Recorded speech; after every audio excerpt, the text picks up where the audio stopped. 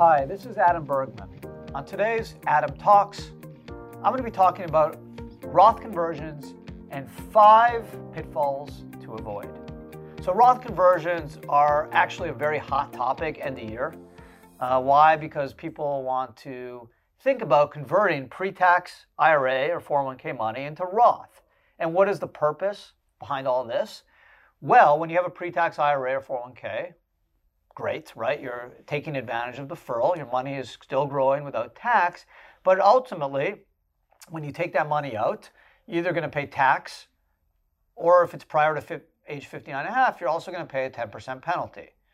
Whereas a Roth is an after-tax account. And so long as that Roth has been opened at least 5 years, and you're over 59 and a half when you take that distribution, the money is not subject to tax anymore. It's tax exempt, tax-free. So it's very advantageous to move money that you would pay tax on at a later date to an account that you never have to pay tax on, right? That's hitting the ultimate home run, the grand slam in the tax world, right? As a tax lawyer, I keep repeating this in my podcast. The first 2 things we're taught is you want to defer tax, okay, and you want to get a tax deduction for your clients. Those are 2 of the, really the 2, I would say, most important things that you want to provide a client if you're a good tax attorney, accountant, or tax professional. But the Hall of Fame would be if you can exempt that person ever from paying tax. In most cases, this is not possible. If you're not dealing in a retirement world, it's almost impossible to eliminate tax unless you got a lot of losses. So deductions are good, deferral is good, but ultimate, if you can be tax-free, it's great. So people look to do Roth conversions. But there are 5 main pitfalls you need to avoid. Number 1, it's got to be permanent. So make sure you're certain about doing this Roth conversion. Prior to the Trump tax plan, you could actually revert back a Roth conversion. So if you did a Roth conversion in April 2018, you can turn it back before you filed your return, or before 12/31, you can turn it back. So let's say you thought Apple stock was going to go up, up, up, up, and you do a Roth conversion because you want to lock in all those tax-free gains, and you now, Apple just drops, and now you don't want to do that Roth conversion anymore because you don't want to pay tax at Apple at 500 when it's now at 400. So you just rescind it. That doesn't work anymore. Now it's permanent. So once you tell your custodian and fill out the paperwork to do a Roth conversion, it's stuck. It's permanent. So you got to be sure. It's probably a long-term play. You got to be really sure what you're doing. Number 2, okay, you need to make sure that you can pay the tax. So when you move money from a pre-tax to a Roth, it's subject to tax. It's not subject to tax that minute because there's no withholding tax on conversions, but it would be subject to tax when you actually file your tax return. So if you did a Roth conversion in February 2019, the tax would be due in April 2020 when you file your individual tax return, your 1040. How do you calculate the tax? Whatever the amount of the conversion is, the cash you converted or the fair market value of the asset, that is added to any income you've earned, and the aggregate of all that income is then subject to whatever tax bracket you are. So if you are going to be tight with money, and you don't think you're going to have enough money to pay the tax, maybe you shouldn't do the conversion. You can also do part conversions. You don't have to convert everything at once, right? If you have $100,000 in an IRA, a traditional IRA, maybe you convert $10,000 each year or $20,000 over the next 5 years, so you don't have to pay tax on the full $100,000 if you can't afford it. Now, if you have NOLs, net operating losses, that can eat up some of that tax, then a conversion could make even more sense because the tax may not be so difficult to deal with.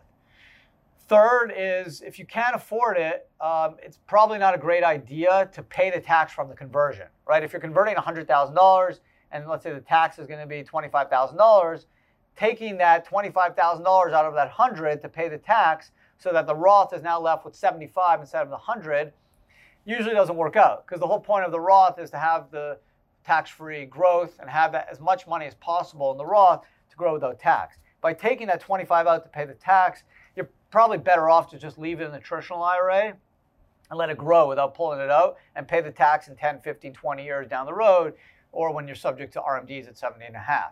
So I'm not a big fan of doing the conversion and pulling the tax out of what you converted to pay the tax. I really don't think that makes a lot of sense. Your age is important. That's the fourth big pitfall. If you're 65, 70, Roth conversion may not make a lot of sense because generally to play with the Roth conversion, the younger you are, more growth, more tax-free growth opportunity than if you're older, right? If you're 30 years old and to convert to a Roth versus 70, you got 40 years instead of maybe 10 or 15 to take advantage of the tax-free growth. So just be cautious of your age because you don't want to do a permanent conversion since you can't rescind it, and now you're stuck with it. You pay the tax now, and you don't have enough growth in you because you're going to need to start pulling money out because you're older and you need that money, or you're not healthy and you may need that money for other purposes, or you're sick. So you got to think of your age, your health condition. I think that's really important. Also, the fifth, I would say, is your confidence in the investment. So if you're super confident that you're going to hit a home run, this is the next Google investment, the next Apple, this real estate project's amazing, it's going to be an unbelievable success, then a Roth conversion can make sense because you're locking in that growth, right? If you're investing in the next Google at $100,000 and in 10 years it can be worth 20 million, then you would want to own it in a Roth, right? Because so long as you're over 59 and a half and the Roth's been open 5 years, you never pay tax on that $20 million of growth. That is incredible, right? That's what we all want. That's a dream.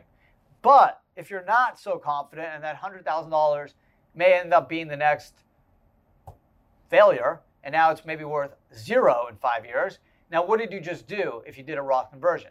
You paid tax to the IRS at $100,000, sent them $25,000, let's say, and now you got 0 to show for it because the investment's worthless. So be cautious. If you're not really sure, then maybe you kind of leave it or do it slowly by year. If you're super confident you're going to hit a home run, then the Roth makes sense, and you want to do it obviously at a lower value. You never want to do a Roth conversion at the highest value. You want to wait, if you can, to a more palatable value because you're paying tax on that value.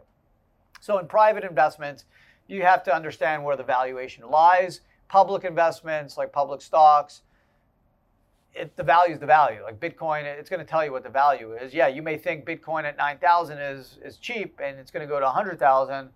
Okay, Roth conversion makes sense. If you're not sure where Bitcoin's going to go, maybe you just kind of leave it in the pre-tax, because if Bitcoin goes from 9 to 2, you just lost a lot of money and you pay tax on it, which is kind of a double whammy. So those are the 5 things, 5 pitfalls you want to avoid. You also want to think about really where you are in your life. The younger you are, if you can pay the tax, you want to consider it, especially if you're confident in investments. If you can pay the tax personally, you've got other losses to absorb the tax, it makes a lot of sense. Believe it or not, the IRS loves conversions. You may say, well, that doesn't make sense. Adam, you're obviously wrong. Why would the IRS love Roth conversions? You're going to have a whole lot of money tax-free in 10, 15, 20, 30 years. Why do they want that to happen? Don't they want you to have more money in a taxable account, like a pre-tax retirement account? The answer is yes and no. They care, governments care, believe it or not, they care about elections. And they care about the next 4 or 8 years. They don't really care about the next 20, 30, or 40 years. They care about a budget and how much money they're going to have to spend in the next 2, 4, 6, 8 years. So what a Roth conversion does is gives them more money, right? Because you're paying tax on that money, and that tax money is going to the Treasury, and the Treasury can use that to invest in the military, build roads, help Social Security, education, healthcare, whatever they use it for. 20, 30 years, they may be long gone. The congressmen, senators are going to be doing something else, and that's someone else's problem in their mind. So yeah, overall, the government is in a worse position in 20, 30 years with Roth conversions because there's less taxable money, but who cares, right? In their mind, they're going to be doing something else or long gone. The last thing I want to say is, and I get this a lot, could the IRS change the rules on us and start taxing Roth IRAs? Believe it or not, it could. I hope not, because a lot of my money is in Roth. I wrote a book on the Roth IRA. I believe in it. I believe in the value in doing Roth. But it could happen. Believe it or not, before 1982, Social Security payments were not subject to tax. Today they are. So these rules change. They shouldn't. It's not like you can play a football game, right? It's not fair playing a football game and then suddenly after halftime the refs come out and say, well, it's no more 4-down football, it's 3-down football. We're playing like the CFL. That doesn't seem to be right. But the government can do what the government wants to do, and who knows what could happen? Could they limit Roth IRAs? Yes. President Obama tried to limit it. Didn't pass. $5 million cap, let's say. Could they just eliminate Roth IRAs and make everything taxable? Who knows? I hope not. I'm 44. I'm young. I have most of my investments and savings are in Roth, so I'm hoping they keep their word and I can pass this money on to my spouse, my children without tax, and they can use the money without tax, but who knows? But either way, if you want to do a conversion or not, remember the 5 pitfalls I just mentioned. You got to be certain about it. Remember your age. You got to be able to afford the conversion.